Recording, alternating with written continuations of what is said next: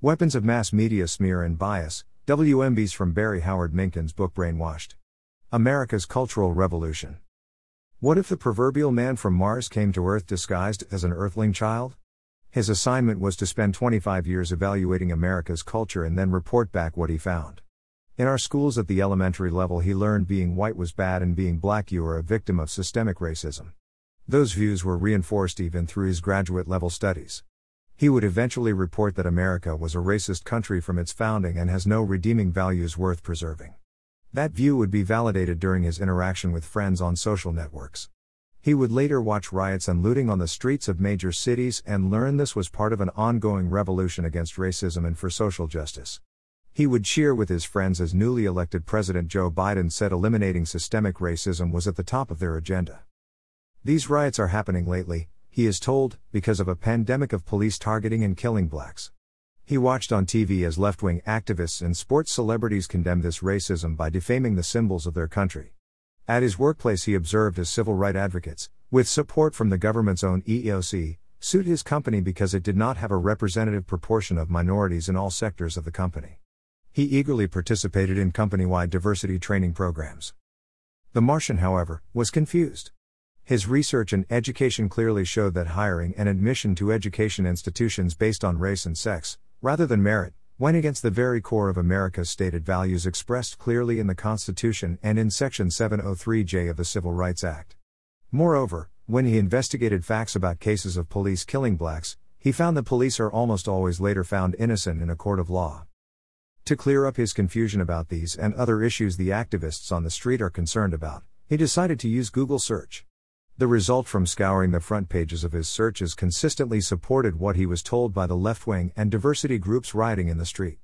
It confirmed all he learned in years of schooling, from politicians, church, professional organizations, charitable foundations, celebrities, and those in civil rights movement about the need to dramatically reform this racist capitalist society into one more socialist-oriented. Before meeting his saucer to return to Mars and make his report, he decided he needed to research if the media would also validate what all the other segments of society thought about American culture. Not surprising, they were almost unanimous in confirming the victimization and all the other concerns raised by the social justice warriors on the left. His report concluded that if all segments of American society say something is true, then it must be. Certainly isn't that what the brainwashed masses in Nazi Germany or during Mao's Cultural Revolution believed. But as the song line goes, it ain't necessarily so. How does bias in the news manifest itself? Unfortunately, it's not always easy to recognize. No self-respecting reporter is going to come right out and say in this next sentence is biased, so watch out. Rather, we must try to find bias ourselves, and in order to do so we must know where to look. We have found that the most common ways that bias manifests itself in the news are through word choice, omissions, the limiting of debate, framing of the story, and a biased selection and use of sources. Let's look at specific examples of the unethical methods used daily by the media to successfully brainwash the public into accepting their dangerous agenda. Don't take it anymore.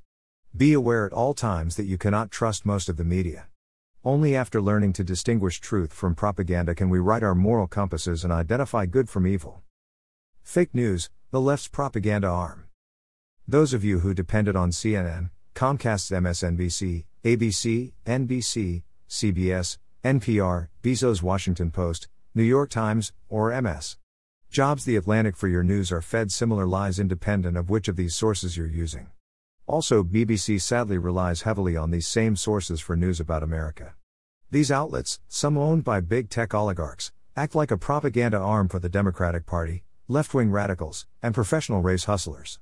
They act like a news monolith and will often use the same terms like a bombshell disclosure before presenting some statement from an anonymous source regarding something negative about Trump or his family or administration on all these cable outlets.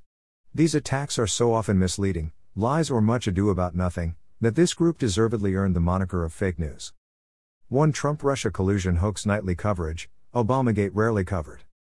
As Victor Davis Hanson, a great clear-minded truth-teller commented, shortly before Trump's inauguration, President Barack Obama called Vice President Joe Biden, National Security Advisor Susan Rice, Deputy Attorney General Sally Yates and FBI Director James Comey into the Oval Office. The purpose of the meeting was reportedly to correlate progress reports about how best to continue government surveillance of Trump's designated National Security Advisor, Michael Flynn, and thereby disrupt the transition. Flynn's name was soon unmasked, apparently by Obama administration officials, and then illegally leaked to the press.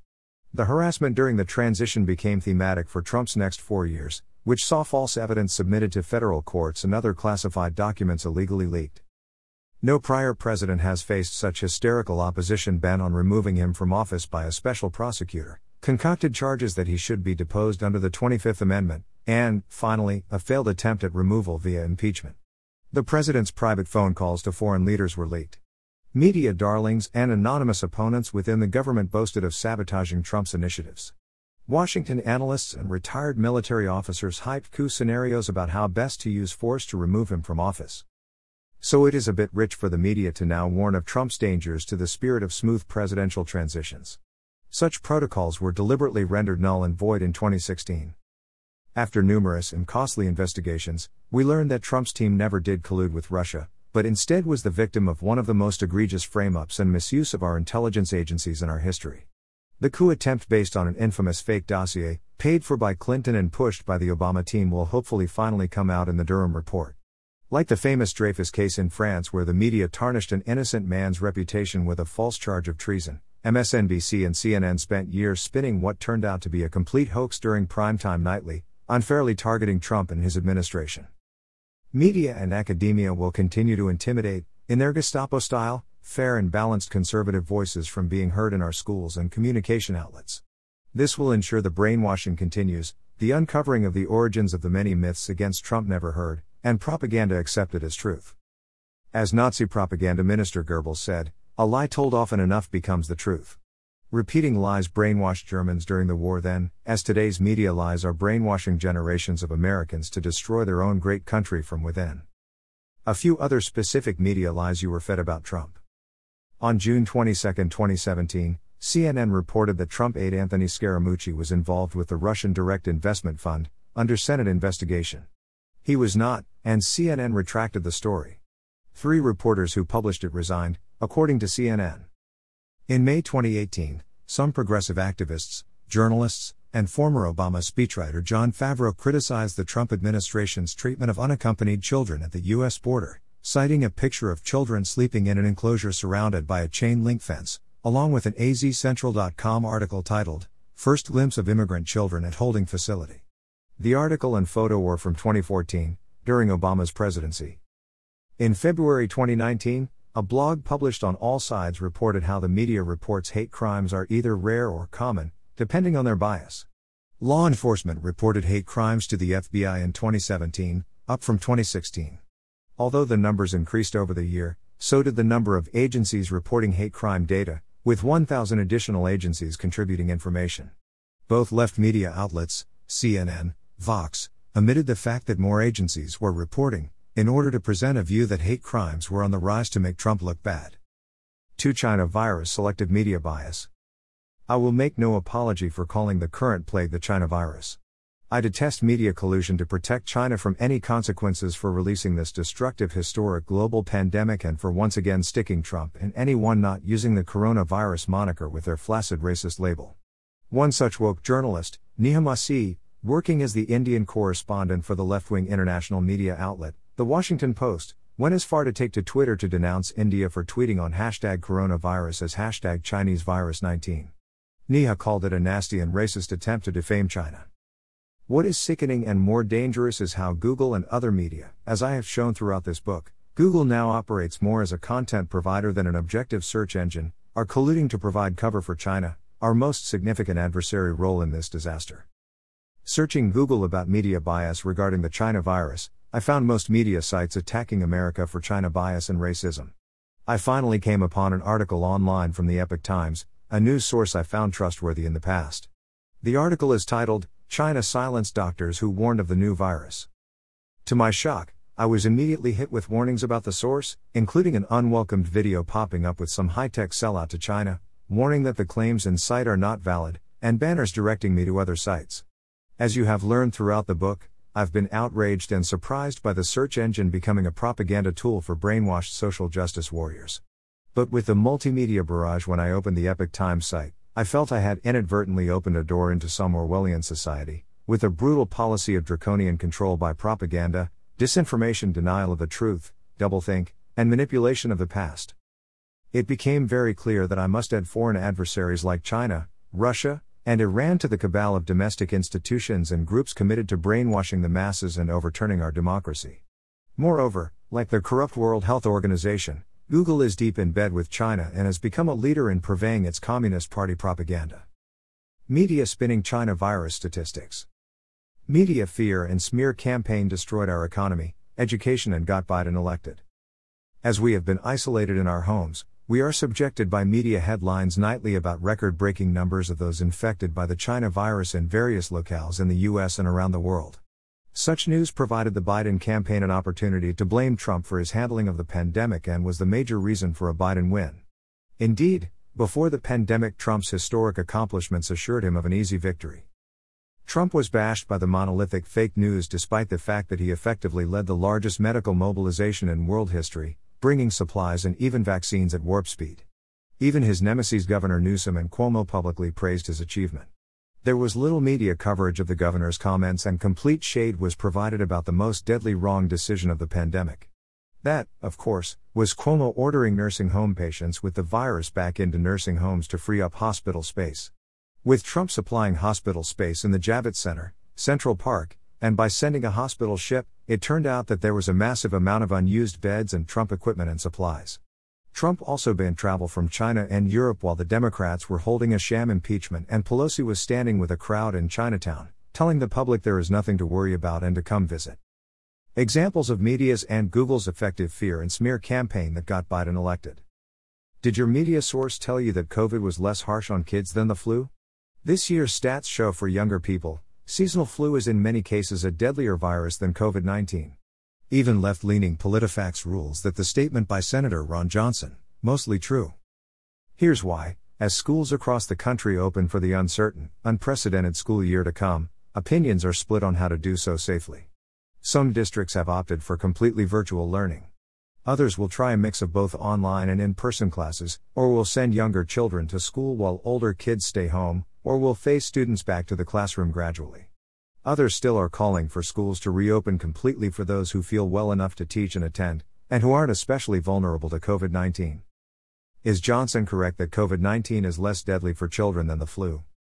To back up his claim, Johnson's office sent statistics from the Centers for Disease Control and Prevention on flu and COVID-19 deaths among Americans under age 18. During the 2018-19 flu season, the CDC reported approximately 480 flu deaths among children ages 0 to 17, about 30% of whom had a lab-confirmed case of influenza. Comparably, 90 American youth have died from coronavirus complications from the beginning of the pandemic through mid-August, according to the American Academy of Pediatrics. More than 46,000 children were hospitalized for the flu in that 2018-19 period. The hospitalization rate among children 5 to 17 was 39.2 children per 100,000 children. For COVID-19, that hospitalization rate is 6 per 100,000 children ages 5 to 17, the CDC says. In a report detailing the differences between COVID-19 and the flu, the CDC states that the risk of complications for healthy children is higher for flu compared to COVID-19. And data from Wisconsin echoes that sentiment. Since the pandemic began, no children have died from COVID-19 complications, according to that State Department of Health Services death data, and 147 people ages 0 to 19 have been hospitalized. In contrast, 3 pediatric flu deaths occurred during this year's flu season, DHS data show, and 605 kids ages 17 and under have been hospitalized. Overall fatality rate. In March, we heard much about the case fatality rate of the China virus. In the US it was roughly 3%, nearly 3 out of every 100 people who were identified as cases of the China virus died from it. Compare that to today when the fatality rate is less than 0.5%. In other words, when the World Health Organization, WHO, said 3% of those who get the virus die from it, they were wrong by at least one order of magnitude. The rate is closer to 0.2%. The reason for the highly inaccurate early estimates is simple: we were not identifying most of the people infected by the virus. When the Trump team dramatically increased testing, CNN sneered at the president for misleading people by claiming the US did more COVID-19 tests than any other country. They, correctly, pointed out that per capita, South Korea and Italy tested many times more. CNN was right to adjust for population. But then, to make Trump look worse, CNN suddenly stopped adjusting for population. They scolded the president, saying, the US had more coronavirus cases than any country in the world. But that's just wrong. Adjusted for population, 28 countries, including France, England, Ireland, and Norway had more cases. More nasty from MSNBC host and former John McCain 2008 campaign aide Nicole Wallace. This moment is like every other in Donald Trump's presidency, where it's about his fragile, teeny-tiny ego, and the vast nation that he leads, and he's making all his decisions based on press coverage. The difference here is that people are dying. More than 30,000 people have died. The virus is still spreading across the country, and Donald Trump today, like a punk, seemed to tweet about protesters. Wallace ignores the administration's mitigation efforts many believe have sharply reduced the number of projected deaths from 2.2 million to fewer than 50,000 to date. As Trump said at Monday's briefing, if he discovered a pill that cured the virus, the media and Democrats would still criticize him. This is from New York Times columnist David Brooks on the PBS NewsHour. If you said anything nasty about Donald Trump, you don't qualify for the reopening committee. And that basically guarantees a very low level of competence from that committee. The North Korean style, loyalty tests are going to be crushing to the competence of any effort going forward. New York Times Thomas Friedman echoed his colleagues who seem to daily ratchet up new labels to apply to the president. Friedman recently called the president unhinged and reckless. MSNBC host Joe Scarborough, a former Republican congressman from Florida, got Newsbusters #1 award for saying the following: the Republican Party claims to be the party of life, if you're talking about the unborn. But if you're the born, my God, watch out. If you're especially in the greatest generation, if you're a World War II veteran in your 90s, if you're a Vietnam veteran in your 60s, if you're a Korean War veteran in your 70s or 80s, well, the hell with you. They're saying, well, yeah, they're gonna die. Yeah, we know older people are gonna die. The greatest generation, a lot of people are going to die there. A lot of people are going to die that are Korean War vets and Vietnam vets. But you know what? We have got to get Wall Street purring again. 3. George Floyd death. Rioting, looting, burning, assaults, and deaths resulted due to the cause of his death being suppressed by Google and the media. The media stirred up public outrage after the video of a cop putting his knee on Floyd's neck, seemingly killing him. But have you heard anything on the media about what the medical examiner found as the actual cause? Probably not. Did you know that Floyd had a fatal level of fentanyl in his system?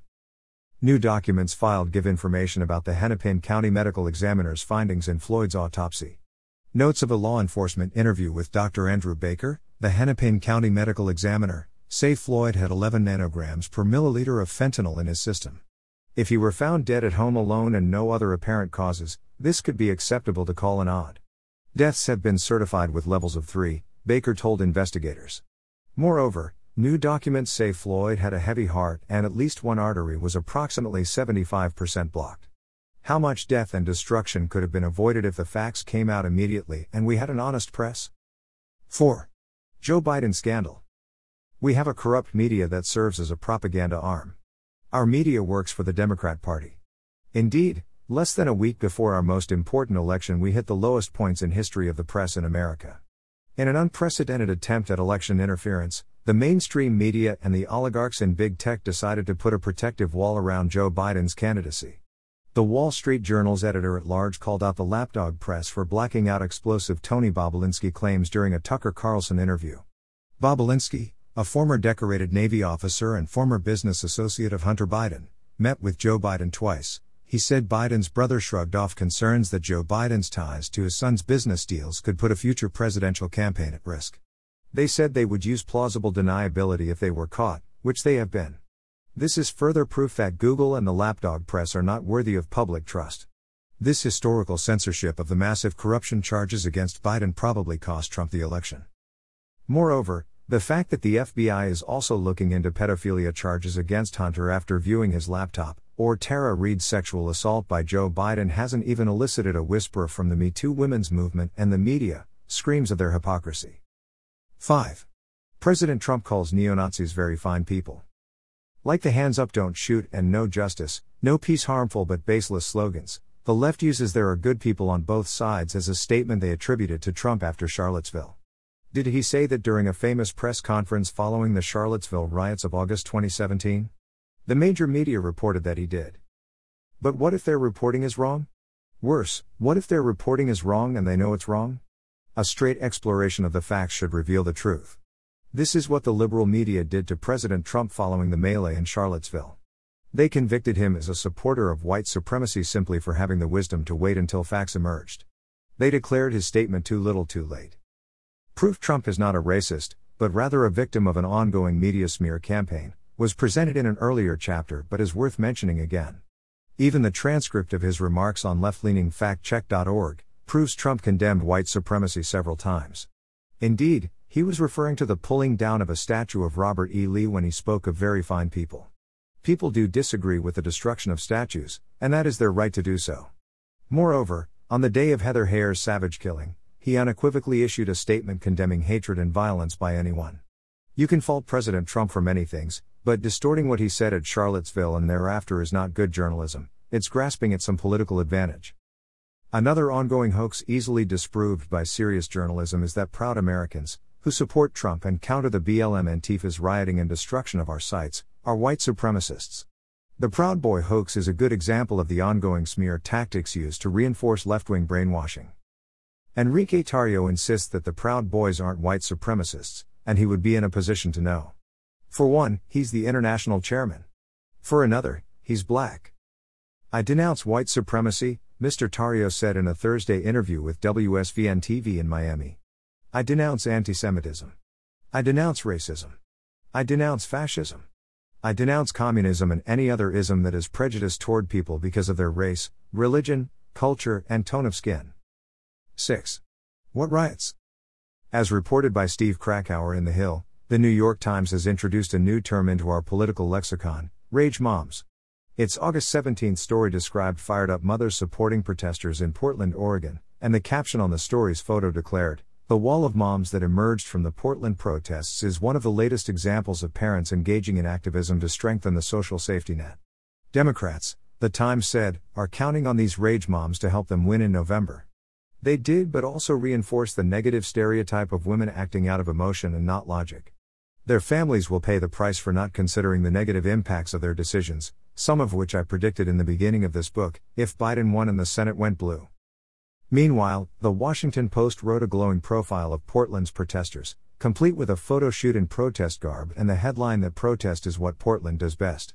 I'm waiting to see that slogan in the Chamber of Commerce pitch for visitors. They can offer a free circus as well, with the governor and mayor performing a dog and pony show while the city burns in the background. These are just two examples of the absurd lengths to which the Acela Corridor media, the biased left-wing media named for the Amtrak service that runs between, and is largely based in, New York City and Washington, D.C., has gone to glamorize the violent riots that have emerged from what began as peaceful protests around the country. Portland is not a model of peaceful protests, no matter how the media tries to spin it through a bias of omission of the reality on the ground. Here's the truth: over a recent weekend, a man was violently assaulted to the point of being rendered unconscious by a mob that said he tried to run over people. Without social media, no one would likely have any idea that this happened. This is not new. Violent rioters are regularly clashing with police officers in Portland. Portland Mayor Ted Wheeler, D., has largely stood on the sidelines during this mayhem, but even his call to the crowd that they are attempting to commit murder has gotten barely any coverage from the legacy media outlets, except for Fox News. When the media does cover Portland rioting, it often misses the story. There are the subtle ways, like how CBS News picks up a story about rioting by describing it passively as riot declared by police, rather than stating that a literal riot happened. Or you have something more egregious, like the Times story about Bible burning and flag burning in Portland. The Times described it as the first viral hit in Russia's 2020 disinformation campaign and claimed the story spread by conservatives was too good to check. In reality, even somewhat left-biased Snopes described the story as true, not Russia disinformation, as the Times alleged. Several Bibles were, in fact, burned. An American flag was, too, as a crowd cheered. Stating these facts is not disinformation, nor does it mean all protesters burned Bibles and American flags. But reporting the truth was mischaracterized by the Times as disinformation. And this is the crux of the issue: the Times and others in the media are so resistant to describe the violent looting and rioting happening in America as what it is, because they believe it will take away from the legitimate social justice protests which spurred these latest actions. In fact, by spinning the violence as part of the protests, the media take away from the cause they are trying to protect. Peaceful protesters don't assault police officers, they don't burn or loot buildings. That sort of criminal behavior should be covered, and not ignored, so it can be contrasted with the coverage the media gave to the legitimate protests in June and early July. It's no longer relegated to protests. Portland saw more homicides in July than during any month over the past 30 years. And it's not just Portland, either. In Chicago earlier this month, massive looting was condemned by the mayor but not by media forces covering for Black Lives Matter. On CNN, the incident was barely covered. In New York City, gun violence has skyrocketed, and it's fallen to sites like The Gothamist and other local outlets to cover it, since the national media has largely ignored it. The media refusing to do their job as a fair, neutral purveyor of information has real-world consequences. Following the media's rosy portrayal of the illegal occupation of Seattle by the Chaz/Chop group, which led to violence and other criminal behavior, Seattle city government eventually caved to many of their demands. In response, Seattle's black female police chief resigned this month. It really is about the overarching lack of respect for the officers, the men and women who work so hard, day in and day out, said Chief Carmen Best. What we used to call mainstream media is now woke media. Many don't even try to be objective. Watching CNN during this summer's protests, I noticed that reporters kept calling protests mostly peaceful, even when reporting violence. CNN posted the words, "mostly peaceful protests" on the screen when flaming cars were on the street behind their reporter. CNN defended itself, citing a study that said 93% of protests were peaceful. But that's silly. When planes crash, we don't put 99% landed safely on the screen. As Joe Concha put it, when people start dying and losing their businesses, that's your story. And then there is the media's most potent power, the power to ignore certain stories. For those who are passive in the way they receive information, that is accepting what the major media report and say, these and worse comments are accepted as truth. That is a major reason the brainwashing happened. It is why socialism and the Democratic Party, which offer free stuff in exchange for votes, are so appealing to especially the young. The media's liberal slant is likely a major factor contributing to the decline of newspaper circulation and broadcast news ratings. It is also predictable that people don't need to waste their time, or money, reading and watching. American taxpayers have long subsidized the indoctrination efforts of the Public Broadcasting Service, PBS. PBS has now become a major component of leftist broadcasting. In fact, millions of people wonder what public PBS thinks it is broadcasting to. Is it useful to include every point of view simply to cover every base? Even PBS senior producer Linda Harar said that PBS programming is virtually impossible for their audience to sort out. We agree, but PBS listeners are more conservative and do not appreciate the historical revisionism and moral relativism found throughout PBS programming, right down to kids programming.